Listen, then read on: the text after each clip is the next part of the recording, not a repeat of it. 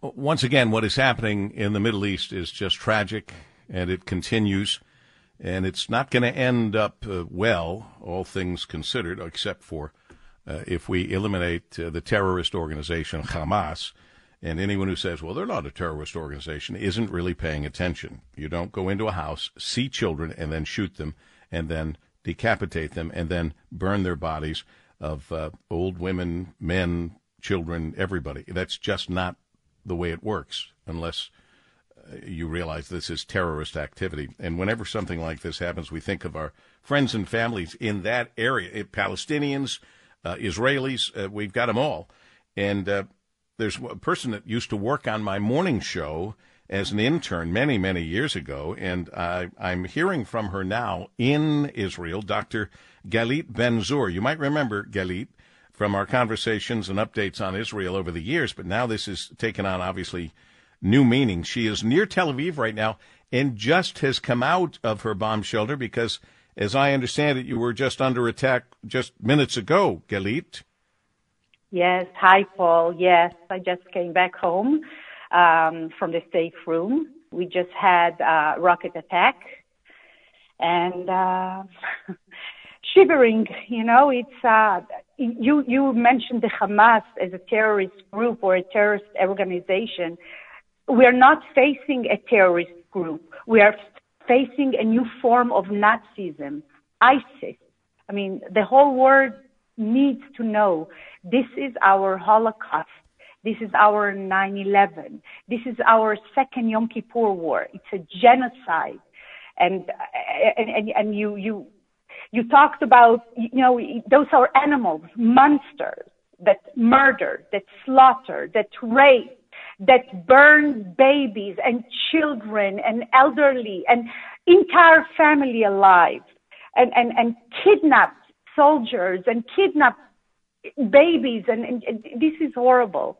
This is horrible, Paul. We've never had this before. It's so devastating and so tragic. One cannot even imagine. I know it's not the time, but I have to tell you, one of the first things first of all, I was stunned that it appeared that Israel was so unprepared for something like this.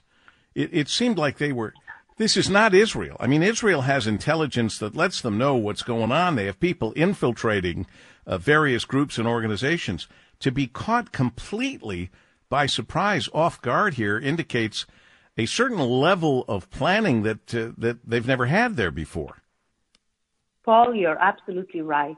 Serious questions are asked and needs to be answered, and I'm sure we're going to have the time for that.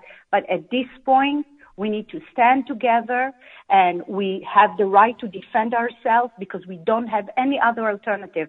But you're absolutely right. We just commemorated the 50 years for Yom Kippur War, which we also were caught in surprise. And it was exactly same day, holiday, Saturday morning. We were woken up by the sirens of the warning missiles attack. This is exactly the same thing. But you're right. There is a huge failure of the intelligence, of the government. But you know what? This is not the right time. No, I understand. Okay, they caught us unprepared, absolutely. But we have to be united at this point. And There's Israel, no other alternative. As I've learned from being in Israel maybe 3 times, you are really all together mostly when there's some kind of an attack. I mean, this brings everybody together. Like any other country, people have disagreements about things and all of that, but the one unifying factor is when you're under attack. Everybody understands this is the time to be unified and to stand together, and you do that for sure. What is hard for me is, for example, in a kibbutz, are they not as active or as involved with carrying a gun? Every time I've been to Israel, Israelis of even the age, mostly of the age of those kids that were slaughtered at the concert, have their rifle with them all the time. And it doesn't appear. Go ahead. I'm sorry. Go ahead. I was just saying it didn't appear as if they were as prepared as I've seen them in the past. It didn't look like they had any guns. No, nothing. This was a music festival. Beautiful people celebrating. Nobody thought about it. There are bases near the kibbutzim, near those places near the Gaza border. They caught us by surprise. The cameras were shut down. Everything was shut down. I mean, look, I'm saying the answers, serious questions are posed now, and I'm sure there's going to be answers, but this is not the right time. But the Hamas knew about this huge festival. 3,000 youngsters were there, and they just slaughtered them. Yeah. And I want to talk about something you mentioned, solidarity. Do you think about any other place in the world where young people taking planes and coming to Israel to fight from different places? They were having their trips after the army, and they all took the plane, no hesitation, and coming to Israel in order to join, the effort, to join the military, collecting food. This is something that you don't see that. Mm-mm. You don't. You do not see it. No. It's like no other country, obviously, and you guys have gone through an awful lot. There's time for the arguments about the treatment, and they get into the apartheid. There's all kinds of arguments, but it doesn't matter where you stand, pro-Palestinian, pro-Israeli, or both. There's no room for the kind of tactics that Hamas has done. Those are just flat out war crimes. And terroristic activity, and how anyone can support that is beyond my ability to comprehend. I want to know, we're talking live with Dr. Galit Benzur. She was an intern on the morning show years ago, now living there. She's just near Tel Aviv right now. She just came in from of going into a safe area because a rocket attack just happened. Where were you Saturday when this first broke? Sleeping, 6:30 in the morning.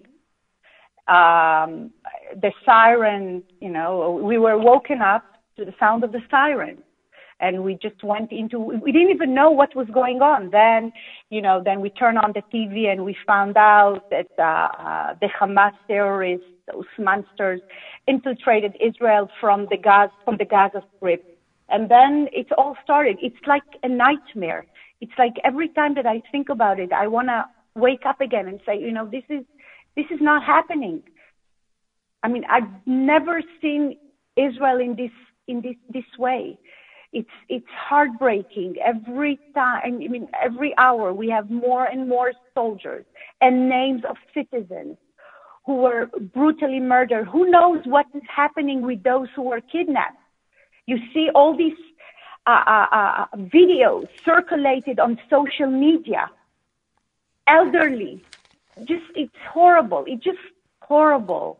I mean, these are monsters. Those are animals. I can't even describe. One cannot even imagine. Now we have all these videos circulated. This is horrible. This is horrible. And they were crying with joy and killing and.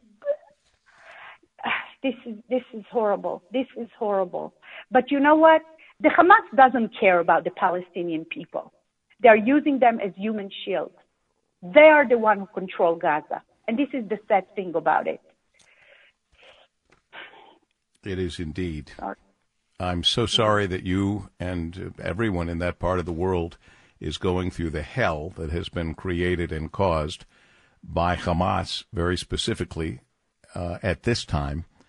And I always hope and pray the same hope and prayer, having relatives that came from Zachali in Lebanon, and hoping and wishing that one day I'll wake up and see that somehow or another everyone decided that the world, their world and our world, would be so much better if they could figure out a way to get along.